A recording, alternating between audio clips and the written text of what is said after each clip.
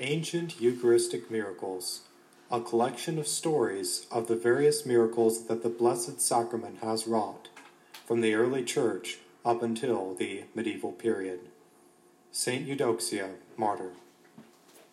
A governor, Diogenes by name, being desirous to take to himself a wife, a Christian girl named Jacella, she, in order to escape from his pursuit, took refuge in the convent of which Eudoxia was the superior. Diogenes, on hearing of this, sent 50 soldiers to enter the convent, and to bring Eudoxia into his presence.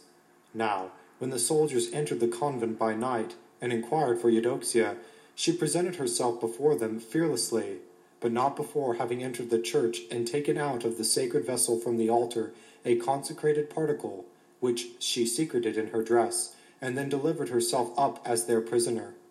It was pitch dark, but behold, there appeared to Eudoxia a youth, clothed in white, bearing a torch, who gave her light on the way, while all was dark to her captors.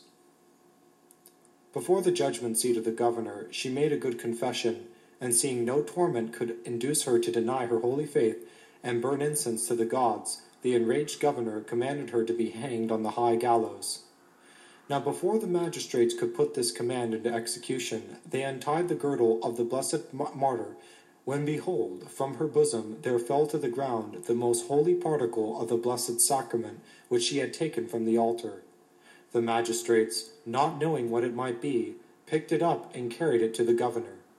Hardly, however, had he stretched his wicked hand to take it, when lo, the host changed into a flame of fire, which laid hold on the magistrate, and also left the shoulder of the governor. He, crying out with pain, called upon his gods for help against the enchantress Eudoxia. But whilst he did so, the flame scorched his entire body, and he fell down a burning mass. Upon seeing this miracle, one of the soldiers and the whole family of Diogenes became converted to the faith.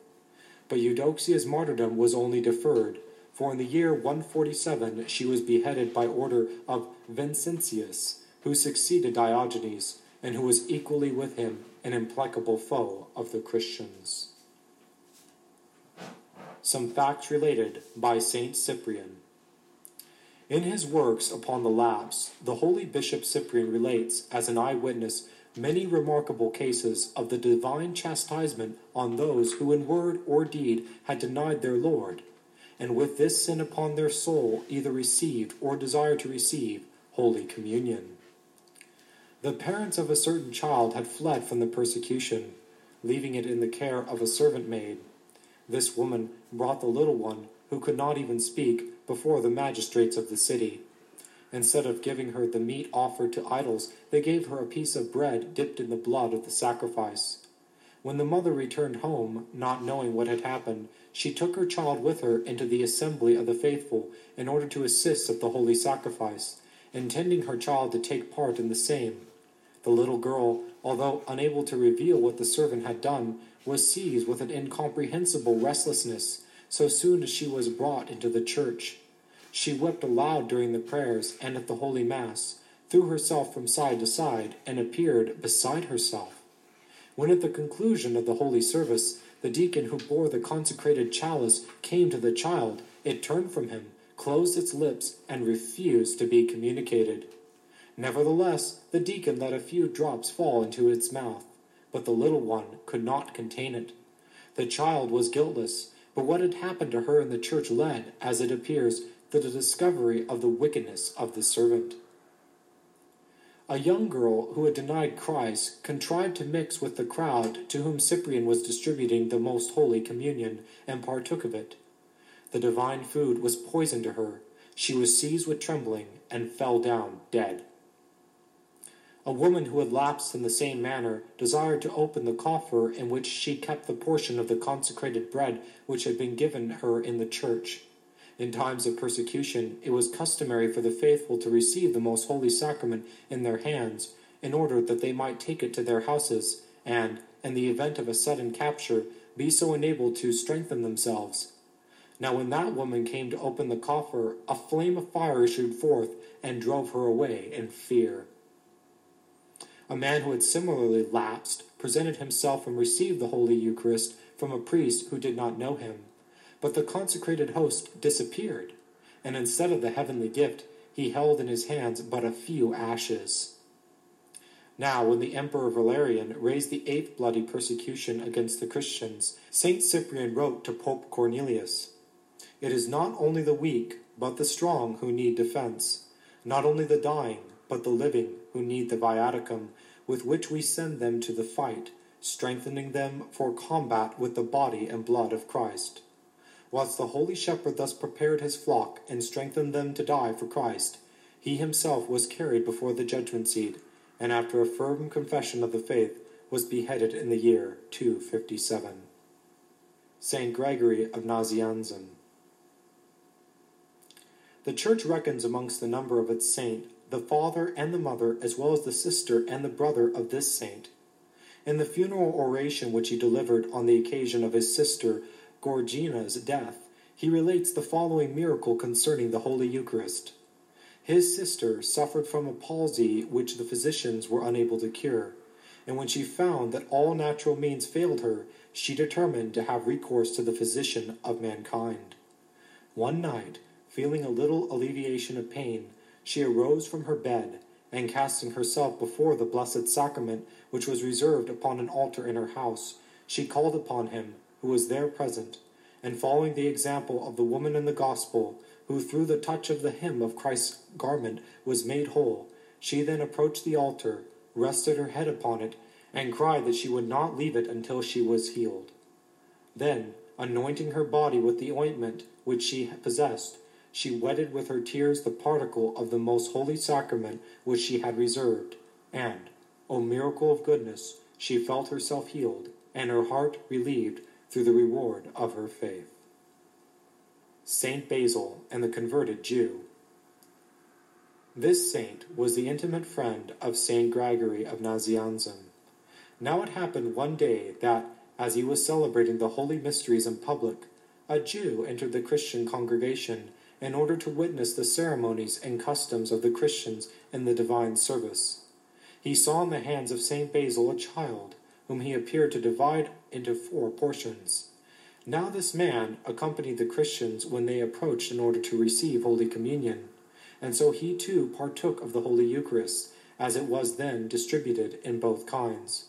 He reserved, however, a small particle, and took it home with him to show his wife, to whom he related all that he had seen with his own eyes in the church.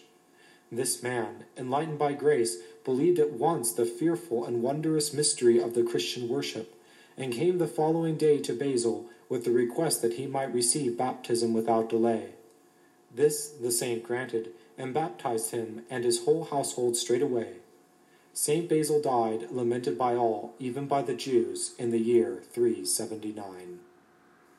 Saint Gregory, Bishop of Tours, relates how a Jewish child was preserved unhurt in a fiery furnace after receiving the Blessed Sacrament.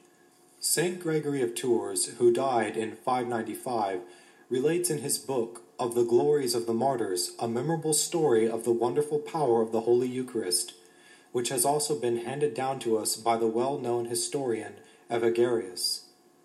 We will give the account in the words of Evagrius, and afterwards subjoin some additions of the holy bishop. In the days when Menaeus occupied the episcopal chair of Constantinople, a very extraordinary event took place. There was in that city an old custom, when a large number of the consecrated particles remained after communion, of causing boys to come in from the schools in order to consume them. It happened once that amongst the other boys who presented themselves was the son of a glass manufacturer, who was a Jew. Now, when his parents inquired of him the reason of his prolonged absence, the child related what had happened and how he, with the other boys, had been fed. The father, in a storm of fury, seized the boy and cast him into the fiery furnace in which he was accustomed to fuse the glass. His mother sought her child, and finding him not, she went throughout the town weeping and mourning. At length, on the 3rd day, as she stood at the door of her husband's workshop, weeping and tearing her flesh with grief, and calling on her son by name, it came to pass that the boy heard the voice of his mother, and answered her out of the furnace. Immediately she broke open the doors, went in, and there behold her child standing in the midst of the fiery coals, unharmed.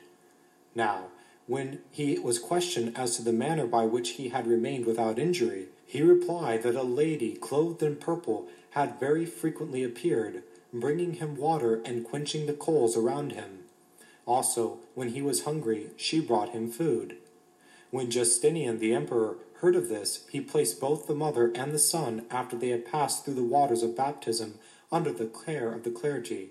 But the father, who continued to refuse to believe in the mysteries of the Christian faith, he commanded, as being the murderer of his child, to be crucified in the suburb of Siccia.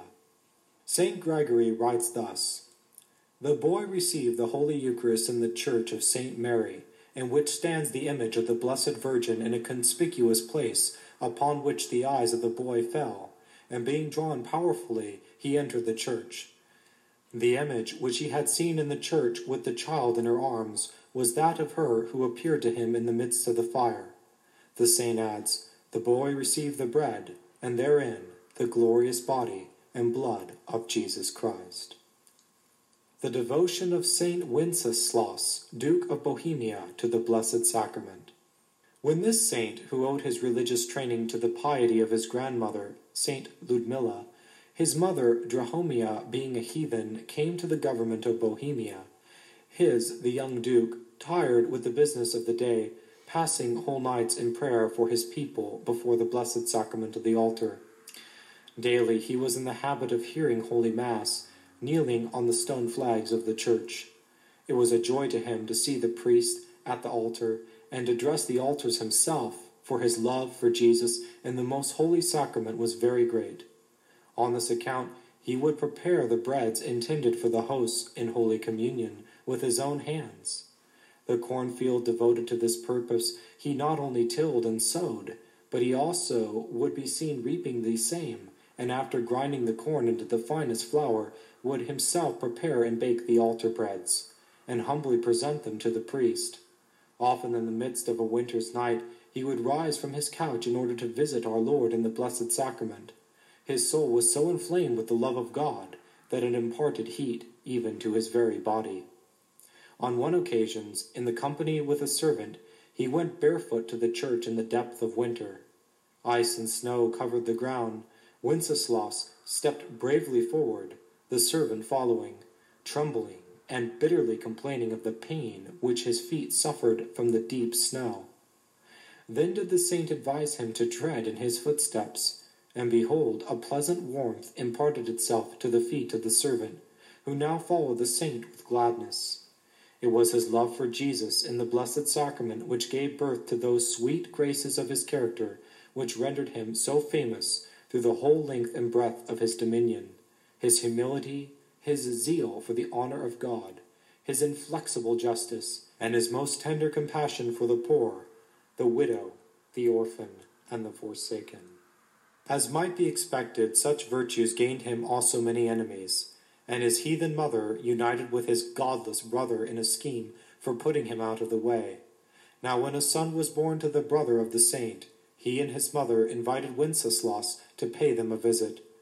Without suspicion of their purpose, the saint accepted the invitation, but the following night, entering according to his wont into the church to pray before the altar, he was assailed by his murderers, and by his own brother pierced through with a lance on the 28th of September, 936.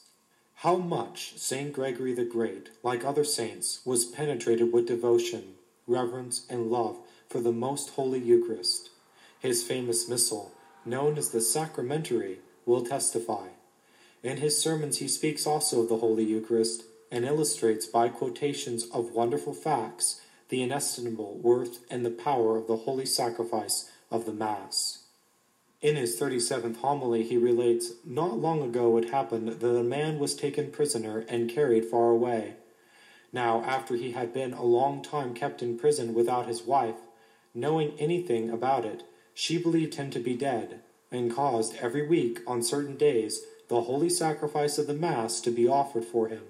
After a long time had elapsed, the man returned home, and related to his astonished wife that on certain days of the week the chains which bound him became loose. In this way at length he succeeded in making his escape. Now when his wife inquired on which days of the week this wonder took place, she discovered that on the days which his chains became loose were upon those which the holy sacrifice of the Mass was offered for him.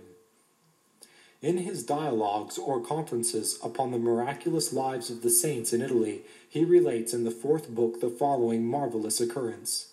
Agatho, bishop of Palermo, journeyed from Sicily to Rome. Upon the way he fell into the danger of being shipwrecked. A frightful storm arose, which well nigh rank the vessel in which he voyaged. No hope remained but in a meaningful pity of Almighty God. Then all began to pray, and to offer up petitions to him that their lives might be spared. Whilst they were thus praying, a certain sailor was occupied in steering a boat which had fastened to the ship, but which, through the violence of the storm, broke away from her holdfast and sank with the unfortunate man beneath the waves, and Bishop Agatho reckoned him as dead. In the meantime, the ship in which the bishop sailed arrived, after many dangers, at the island of Ostica. Here the bishop offered the sacrifice of the Mass for the unfortunate sailor, and as soon as the ship was repaired, continued his voyage to Rome. When he landed, he found the sailor, whom he believed to be dead, standing on the shore. Full of joy, he inquired how he had escaped the great dangers of so many days. The sailor then related how his little boat seemed continually on the point of capsizing, but always rose unharmed again to the top of the waves. Day and night he succeeded in struggling with the waves, but being weakened with hunger and thirst, he must inevitably have gone to the bottom had not help been sent to him. At length suddenly, narrated he, when I was quite prostrate, and as it were out of my mind, knowing not whether I was sleeping or waking, I saw a man standing before me who offered me bread. Scarcely had I received it when my strength returned to me, and soon after I was picked up by a ship and brought hither. When the bishop learned the day on which this event took place, he discovered that it was the same on which he had offered the Holy Mass for the unfortunate man on the island of Ostica. How the Holy Eucharist was changed into golden ears of wheat for the conversion of a heretic who was in good faith in the year 612. In the days of Abbot Theodore, Bishop of Seleucia, the pious monk John Moscus, journeying with Sophronius, Bishop of Jerusalem, came to that city, where they were entertained by the good abbot, from whose lips they received the following wonderful fact, which John Moscus, in a little book dedicated to Sophronius and entitled Spiritual Meadows, afterwards related thus. When we arrived at Seleucia, Abbot Theodore, bishop of that town, paid us a visit.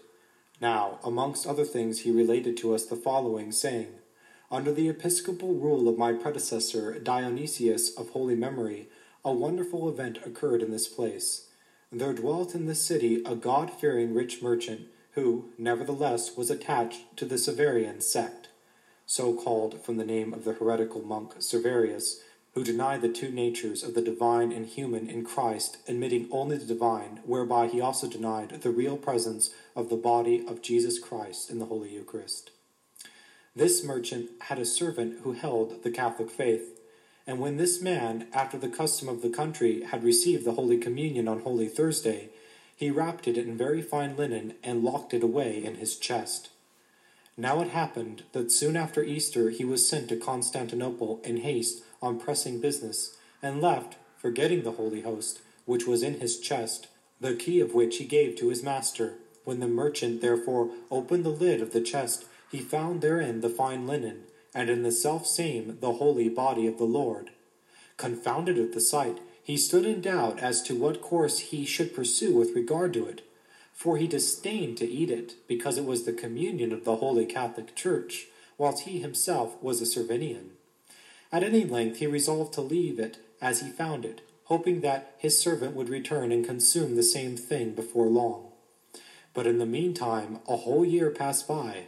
Holy Thursday came around again, and the servant had not returned. Then did the merchant resolve to burn the Holy Host, in order that it might not be kept another year. And behold, when he opened the chest, he saw with astonishment that the consecrated species had sprung up into golden blades and ears of wheat. Upon seeing this unheard-of marvel, great dread seized the man, and at length, coming to himself, he took the holy mystery, and together with his whole household began to sing the Kyrie eleison, after which he hurried to the Catholic Church and presented himself before the Bishop Dionysius. Now this great miracle was not witnessed by one or two, but by many, even by the entire Christian community, for which reason many believed and took refuge in the bosom of the Catholic Church. Saint Bernard and the Duke William of Aquitaine, 1131. William, Duke of Aquitaine, from his youth upwards was a daring, godless man. He could not live without war, and in times of peace he would make his very vassals fight. His life was full of evil deeds and lawlessness, and to all other wickedness he added that of being the head of a party which refused to acknowledge the legitimate pontiff. To this man did Innocent II send the servant of God, Bernard, in order to turn him from his sinful ways and bring him back into the bosom of the Church. Saint Bernard, therefore, quitted his abbey of Clairvaux in the year 1131 and arrived safely on the territory of the Duke, taking up his abode at Châtelier in a monastery of his order. From thence he wrote a letter to the Duke, with the request that he would come and visit him. And lo, to the astonishment of all, the powerful prince arrives, remains 7 days with the holy man of God, returning to his castle with a promise to do penance for his sin. But hardly had he returned when wicked counselors drew him back to his godless life, so that his condition was now worse than before. The saint was deeply troubled, and waited for a fitting time when he might once more attempt the conversion of this sinner. At length, believing that moment had arrived, he betook himself in the company with the legate of the Pope into the province of Aquitaine, and invited Duke William to a meeting. But the Duke, although shaken by the words of the saint, refused to be reconciled with the bishop whom the Pope had sent. Then did the holy man have recourse to prayer, resolving that God alone should work in this matter. On the day, therefore, when the next conference was arranged to take place, the saint offered Holy Mass, Duke William also being present. In the midst of the holy sacrifice, Saint Bernard suddenly stopped, and laying the host upon the paten, with glowing countenance and flashing eyes, he descended the steps of the altar, and approaching the prince said, "We have wasted prayers enough, and thou hast despised us. Many of God's servants have united their petitions with ours, and all in vain for thee. Now cometh the Son of the Virgin, him whom thou persecutest, the Master and Lord of the Church, the Judge before whose every knee in heaven, on earth, or in hell is bowed. Into his hands, into the hands of the Avenger of all evil, wilt thou soul fall which now animates thee. Wilt thou despise him also?" The saint was silent. Silence reigned over the praying throng around. Tears and consternations were visible on every cheek. With anxiety awaited everyone the conclusion to so unheard of a proceeding, which appeared like a sudden revelation of divine power. The terrified prince was unable to utter a single word. His knees shook, he sank upon the ground, and when his guards uplifted him, he fell down again with a frightful cry. Then did the saint touch him, and bade him by signs to arise, and in solemn tones commanded him thus: "Go reconcile thyself with the Bishop of Poitiers, whom thou hast banished from his see. Give him the kiss of peace. Conduct him thyself into the church, and show him as much honor as thou hast done him dishonor. Recall those back to the Catholic unity whom discord has separated from Holy Church, and be obedient to Pope Innocent, whom God has raised to the see of Peter." The Duke, full of the strength of the Holy Ghost, did all that was commanded of him, and from that moment became a changed man. Conscience asserted itself in his heart, and with tears and repentance he abandoned his unholy life, determined to offer satisfaction by a holy death.